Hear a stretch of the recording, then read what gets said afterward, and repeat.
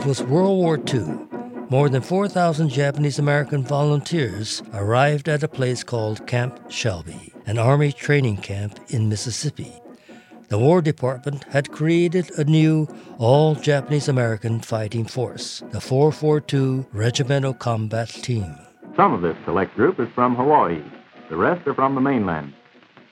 Many of them volunteered to fight when they were behind the barbed wire enclosures of relocation centers, where they had been moved in 1942, soon after the outbreak of war.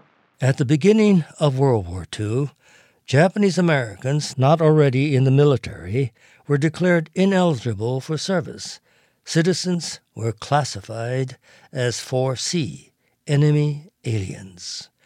The government said it doubted their loyalty, but as the war dragged on, the need for manpower grew urgent. In early 1943, President Franklin D. Roosevelt announced the formation of the 442 and called for volunteers. I wanted to fight for the United States, the same as my classmates. Whether I lived or not didn't make any difference. Everybody was going to fight the war, and I wanted to be a part of it. Lawson Sakai was a college student when the call for volunteers went out. Lawson was originally from California. He and his family avoided incarceration by moving to Colorado. You know, we're Americans, but we're distrusted by the country. How do you reverse that kind of thing? We thought if we prove that we are as good or superior to any of the troops, all is forgiven.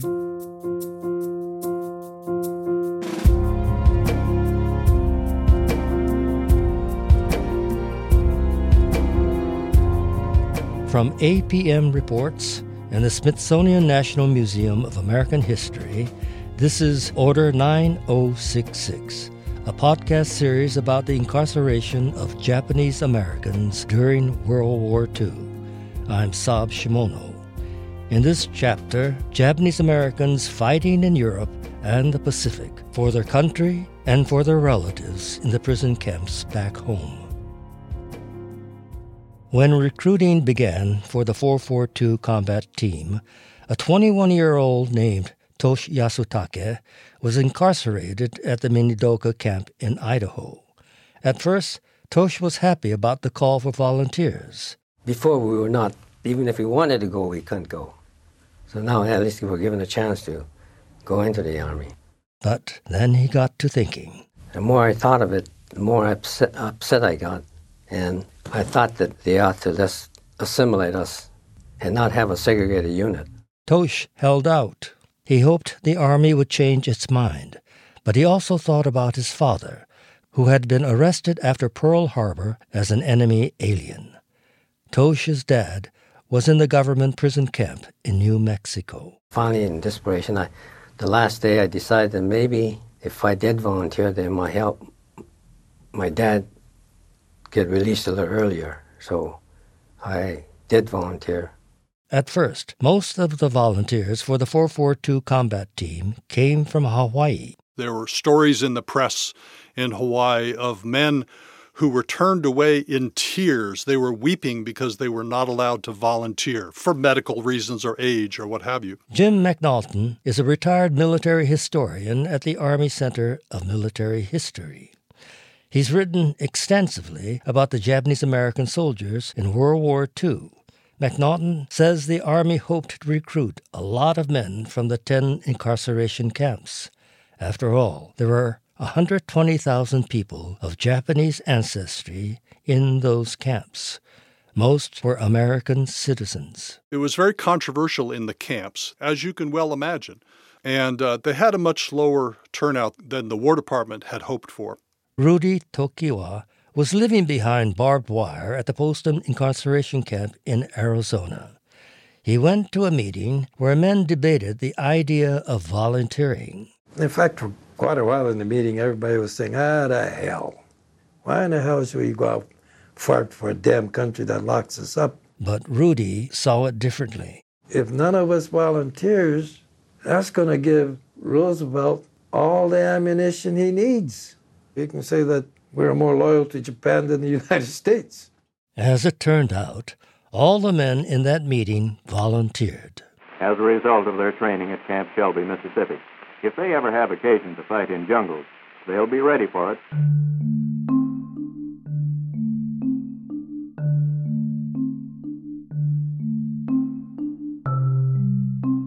At Camp Shelby, recruits from Hawaii outnumbered mainland boys almost 10-1. Americans of Japanese ancestry in Hawaii were never held in prison camps like they were stateside. Their labor was crucial on the islands. Meanwhile, a bunch of guys were already in uniform in the Hawaiian National Guard. But after Japan attacked the United States, the military took their guns away. Right after the bombing of Pearl Harbor, they were told that they were not eligible for duty. And yet they still showed up to try and clean up all the runways and all the debris after the bombing of Pearl Harbor. Jennifer Jones is chair and curator of the Division of Armed Forces History at the National Museum of American History. The Hawaiians and the mainlanders didn't always get along. Camp Shelby, was often the first time that the Hawaii volunteers or folks that were coming in out of the Hawaiian regiments were meeting up with mainland Japanese Americans, and they would fight. The Hawaiian guys were described as more rowdy and happy-go-lucky than their mainland counterparts. They also loved to gamble, playing cards and shooting dice. Since their families were not incarcerated, the Hawaiians got money from home. Meanwhile, Lawson Sakai says the mainland boys with families in camp had to squeak by on their Army pay. By the time you pay your laundry bill and this and that, you have maybe 15 or 20 bucks left, and you go down the row of huts and somebody's shooting craps in the room. Okay, put the money down and bang, you're out of there broke. So for the rest of the month, you can't do anything. The boys from Hawaii were loaded with money. The Hawaiian boys gave the combat team a motto, go for broke. It's a gambler's term. It means shoot the works, go all out, do or die. The late U.S. Senator Daniel Inouye was one of those Hawaiian boys. He told an interviewer that he and his colleagues were horrified when they first learned their training camp was in Mississippi. After all, the only thing we knew about Mississippi as young men was that Mississippi was a state where they lynched people, that they didn't like colored people, and we were colored. But Inouye says the Japanese Americans were generally welcomed by the white folks in Mississippi. Something strange happened the first month we were there. We received a letter which was read by every company commander to the assembled company, and the letter was from the governor of the state of Mississippi. It went something like, "Welcome to Mississippi. While you are here, you will be considered to be white." Still, some of the soldiers at Camp Shelby resented Mississippi's Jim Crow segregation. As Japanese Americans, they knew only too well what it was like to be second-class citizens. One night, Rudy Tokiwa and his training buddies had been out drinking in a nearby town. They were about to climb aboard a local bus with a black soldier who was also in uniform, but the soldier was heading to the back door of the bus. I say, "Hey, Mac, where you going?" He says, "Well, the blacks all get in from the back." Well, I says, "Hey, we can walk to the front. You sure as hell could walk to the front door." So we start pushing him to the front door. And so the bus driver says, "The black man either goes through the back door for the blacks or this bus does not move." Oh, we solved that problem real good. We picked the bus driver, we threw him out, and we took the bus back to camp. Rudy and the other trainees spent a night in the stockade, but no charges were filed against them.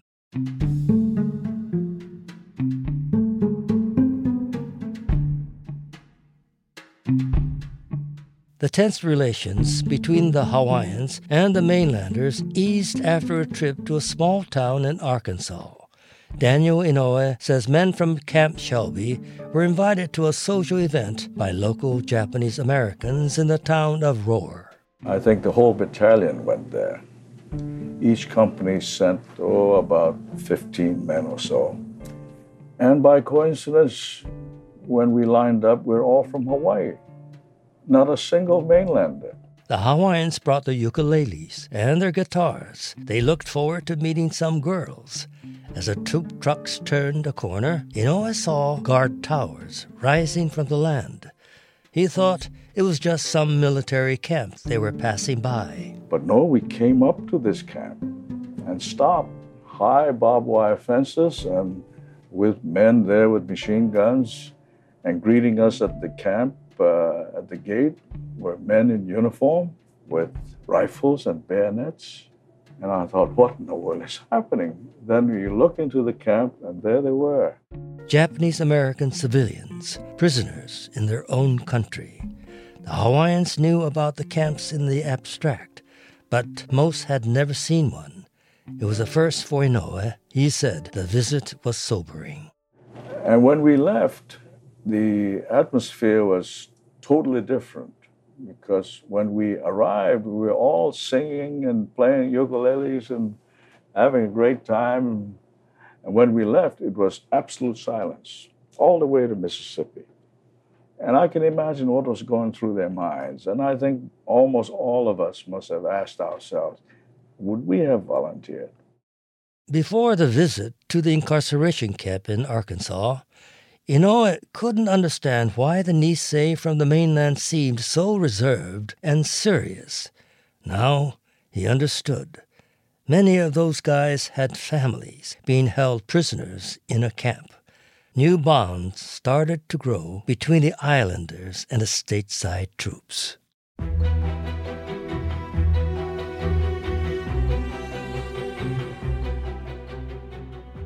These bonds grew deeper in combat. In the spring of 1944, Allied troops had been dug in on the Italian coast at Anzio for months. It was part of a massive push to capture Rome and defeat Italy. The fighting at Anzio was fierce. Much of it happened at night. At times, the bombs and artillery shells seemed relentless. Right above us, the sky has suddenly become as bright as day. The German flares are burning, hanging almost motionless overhead in the night sky. Every tree, every house seems clearly lit up, and our old flak is getting furious and fierce. Down in the foxholes were Allied soldiers from several nations. They included men from the all-Japanese-American 100th Infantry Battalion. They had also trained at Camp Shelby. Japanese Americans were fighting our battle, and fighting it so hard and so well, their entire outfit won a unit citation from President Roosevelt. That is the famed 100th Japanese American Infantry Battalion in Italy. Major Caspar Clow was one of the battalion's commanders. I found these men and officers to be first-class fighters in every respect. The records show that men of the 100th Battalion have won 9 Distinguished Service Crosses, 44 Silver Stars, 31 Bronze Stars, and 3 Legion of Merit medals. This stacks up well with any battalion in the Army. The 100th became known as the Purple Heart Battalion. Its troops pursued the enemy so aggressively they took a lot of casualties. They were also chosen for some of the toughest missions. The men were often physically smaller than the white GIs, but they carried the same heavy packs and weapons. German soldiers coined an admiring name for them, Little Iron Men.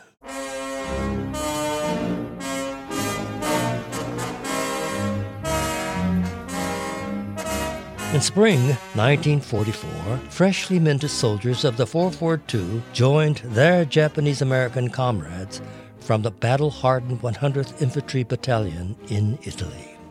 They would fight together for the balance of the war. In autumn, the troops engaged in one battle that became famous back home. The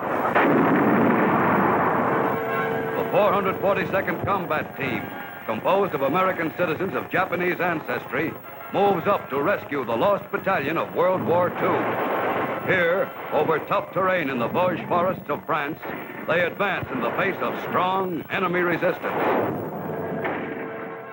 The action took place in mountains near the border of France and Germany. An Army unit from Texas got too far out in front of its supply lines.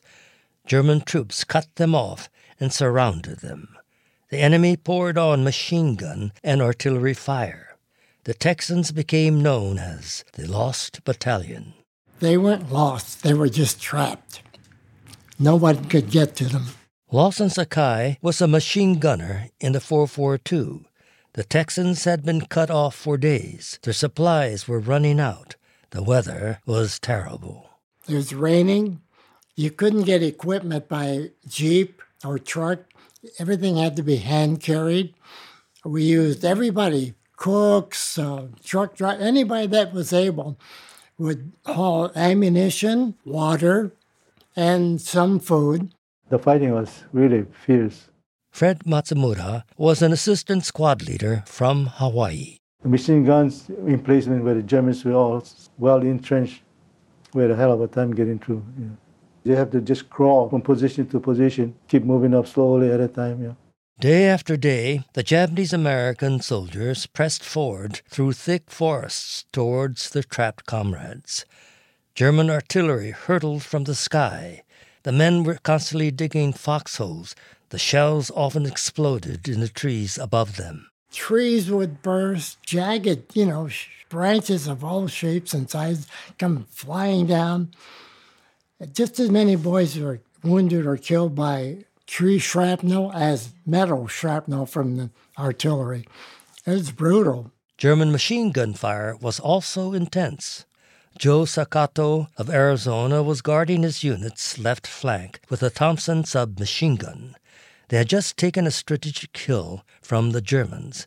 A buddy of his named Tanimachi was in a nearby foxhole. Sakato called out that the enemy was trying to retake the hill. Tanamachi, for some reason, he got up and says, "Where?" And he got shot. So I crawled over to his hole and picked him up and gurgling and trying to say that blood is coming out of it. Then body went limp on me, and then I knew he died. In grief and fury, Joe grabbed his machine gun and ran at the Germans across open ground. He zigzagged, firing. Shot 2 or 3 guys, and then pretty soon a group of them coming out. White handkerchiefs were waving, and I made sure that nobody behind them had a gun. So the rest of the troop came up. We took the hill. In his one-man charge, Private Joe Sakato killed 12 Germans, injured 2, and captured 4. He was awarded the Distinguished Service Cross. It was later upgraded to the Medal of Honor, America's highest military honor. After 6 days of intense combat, the Japanese-American combat team broke through and saved 211 men in the Lost Battalion. But they took tremendous casualties. Historian Jennifer Jones. They went into areas and were sent in where no other regular regiments would go. And they were sent in because they were expendable. Men in the 442 believed that ongoing racism in the Army meant that they got used as cannon fodder. But the War Department also used them to boost morale on the home front. The Yanks of the Lost Battalion, lost no longer, are bound for the rear. Ahead for every man is a well-deserved breathing spell from the long, bitter battle of the Western Front. And what was this newsreel's final assessment of the 442? Japanese by parentage, Americans in war.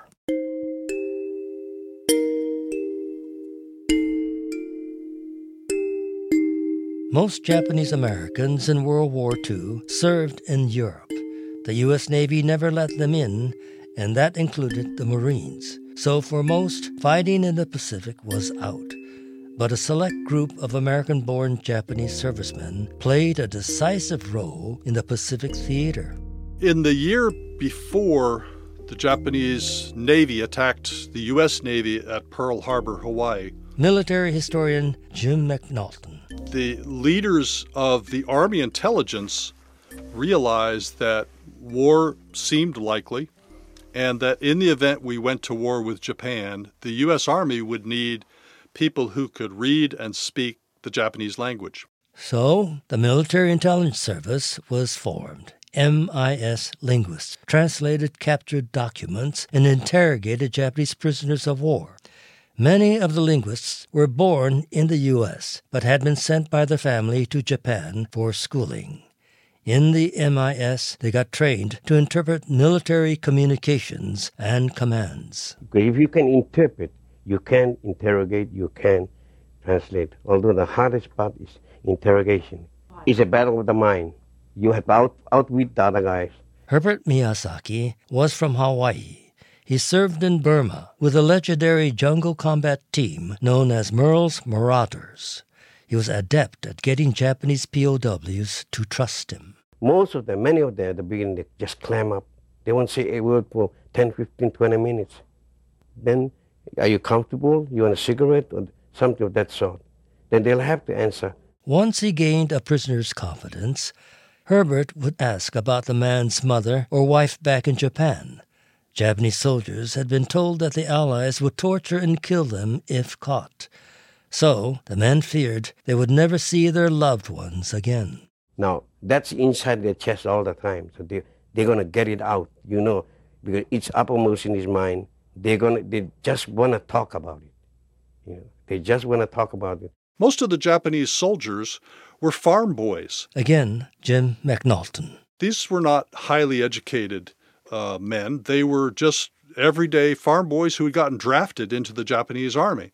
So it was important to have Nisei, who could speak everyday colloquial vernacular Japanese, to question them. The Japanese soldier were never told that there were going to be a POW. You either give your life up, you don't give up at all. Paul Banai of Los Angeles was an MIS linguist. He served in New Guinea and other parts of the Pacific. So when we talked to them and gave them a cigarette and treat them right, and we asked them about their unit and what they were doing and what the information was readily given to us. They never were told as an American soldier that if you're captured, you give them your name, rank, and serial number, and that's all. Some MIS linguists took part in exceptionally risky operations on the front lines. They always had white soldiers by their side. Moving around on the front lines of combat is dangerous for anybody, but it's especially dangerous if your face looks like the face of the enemy. We had maybe 3 or 4 bodyguards. MIS linguist Herbert Miyazaki. Because in the event that a skirmish takes place, the Japanese come in and we go after them and we capture them. Now, our own people can mistake us for the enemy. In one successful combat operation, Merle's Marauders tapped into a Japanese telephone line running through the jungle. A linguist from the MIS was there to translate. In a radio interview after the fact, Lieutenant Mike Piazza told a young host named Ed Sullivan about the mission. It just so happened at that time a Jap commander was giving complete orders over the telephone in Japanese. And we got the positions of an ammunition dump, which happened to be only 1,100 yards from where we were. And naturally destroyed that quickly. That's right, we did. And at the same time, he gave an order for the division to be moved at midnight. And they were coming right in our direction where we were established across the road. So the Japanese-American translated this and told you that a Japanese division up north was about to attack at midnight. That's right. And what did that lead to? Well, we pulled a fast one on them. We cut a trail that the Japs knew nothing about and pulled out of there. But just before we pulled out, we laid down a heavy concentration of mortar fire.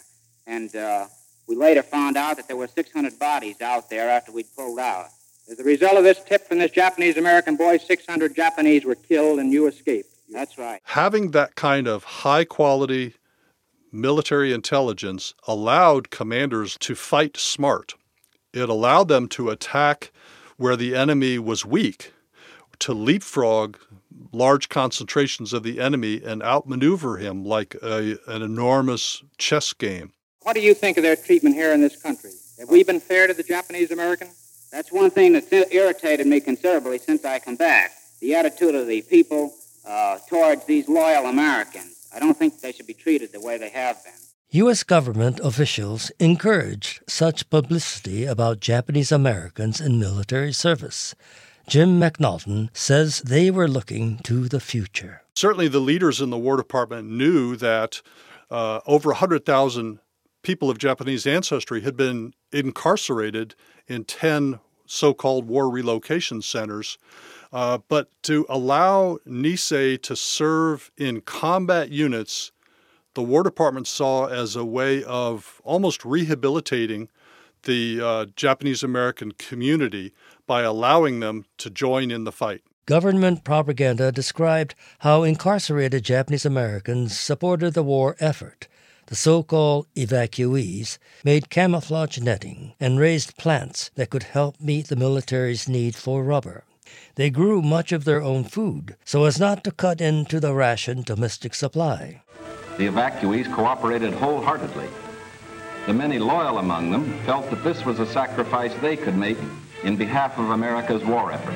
I think the government realized that they couldn't keep these people incarcerated forever. Historian Jennifer Jones says the PR and propaganda was meant for the domestic audience. To let people know, it's safe to let them back into the areas of the United States that we've removed them from, and that they were also a vital workforce. This was very, very important for establishing the public perception of Japanese Americans as Americans, not hyphenated Americans.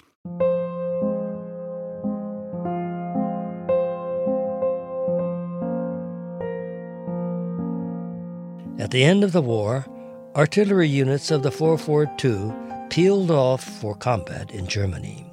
They rolled up at the gates of the Kaufering and Landsberg subcamps of the infamous Dachau death camp. We were approaching Dachau. None of us knew what Dachau meant, really. We figured it was just another town. Virgil Westdale, a Japanese-American soldier with the artillery unit, was there. We noticed there were about 4 or 5 guys up ahead of us, kind of on a small hill with some trees, and we wondered what that was, and we weren't sure. But as we approached, we could see that they were in striped clothes, vertical striped clothes. It was really shocking to see these walking skeletons come by. And even worse to see them trying to salvage food that we would throw in garbage pits. The American soldiers had been told not to share food with the starving prisoners because they needed to be fed gradually. Gorging on food could hurt or kill them. That order didn't last very long because you can't not feed a starving person. You just got to feed them. So that's what we did. And a lot of the guys pulled their blankets out of their pack and wrapped up these prisoners because they were freezing, very cold. At the time, I really couldn't equate this with our relocation centers where my parents and sisters and all my friends and relatives were, with their concentration camps, which were physically not very different. They were barbed wire, they were barracks. Nelson Akagi was there too. To go liberate a concentration camp while our own folks were in concentration in the United States, we didn't even think that kind of thing would happen. It was hard to take. There was no publicity of the encounter at Dachau. Historian Jim McNaughton says the overall battlefield achievements of the Japanese-American soldiers had a significant impact on the well-being of their relatives back home in the incarceration camps. No one reading a newspaper could mistake the subtext, which was, why are their families behind barbed wire when these brave, loyal American soldiers are out there bleeding and dying for their country? It just didn't make sense. In fact, by the fall of 1944, the Supreme Court finally ruled in such a way that it allowed the federal government to end the mandatory evacuation orders, and planning began for actually dismantling the camps. This was no coincidence that it was around the same time that the 442nd was battling the Battle of the Lost Battalion. These two, I think, were very connected, what was happening on the battlefield and what was happening in the innermost circles of the government. Some 33,000 Japanese-American men served in World War II. Hundreds of Japanese-American women served as nurses or in the Women's Army Corps. And the 100th and the 442 were among the most decorated outfits in the war.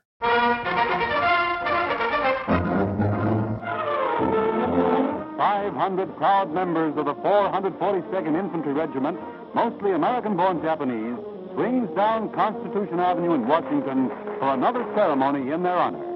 There are 3,600 Purple Hearts in this outfit, earned in the bitter battles of Salerno and Anzio. In the 1946 ceremony on the Ellipse in Washington, President Harry S. Truman awarded the 442 its 7th Presidential Unit Citation. As the combat team presented its colors, Truman draped a ribbon over the staff bearing the regimental flag. You fought not only the enemy, but you fought prejudice, and you've won. Keep up that fight, and we'll continue to win.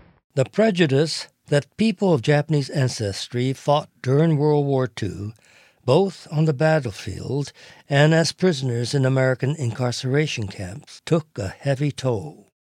The question of whether they should spill their blood to show they were loyal remained unsettled for many, including the writer Isaya Yamamoto. Her family was imprisoned at Poston in Arizona. Her younger brother, Johnny, volunteered for the 442 and was killed in Italy. He was 19. We are repeatedly told that if it weren't for the sacrifices of the 442nd, that we wouldn't have been allowed to go back to California as soon as we were. But what was done to us was wrong in the first place. I don't see that they should have had to do that to prove anything. Many Japanese Americans living behind barbed wire came up with ways to fight for their rights in camp, and they resisted mounting pressures to prove they were patriotic. Their actions were sometimes deeply controversial, as we'll hear in the next chapter. You've been listening to Order 9066. Please help us spread the word about the series by leaving a review at Apple Podcasts or wherever you get your podcasts. I'm Sab Shimono.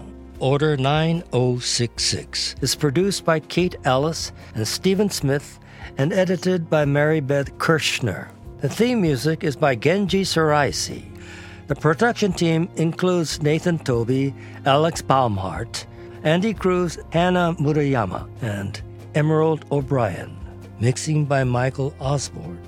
This podcast is a collaboration with the National Museum of American History. The team there includes Jennifer Jones, Noriko Sanefuji, and Valeska Hilbig. Special thanks to Densho, the Japanese-American Legacy Project. Their mission is to preserve the testimonies of Japanese Americans who were unjustly incarcerated during World War II. Many of the oral histories used in this series were provided by Densho. You can see photos from the incarceration period and find links to additional resources at our website, apmreports.org. While you're there, you can upload photos of any objects you may have that are linked to the incarceration. You can see a gallery of what others have contributed. And you can also find a link to the Smithsonian online exhibition, Righting a Wrong. Special thanks to the Gopher Broke National Education Center for use of their oral history archive. Support for Order 9066 comes from the Terasaki Family Foundation, the Henry R. Luce Foundation, the Wallace Alexander Gerbode Foundation, and Penelope Shala.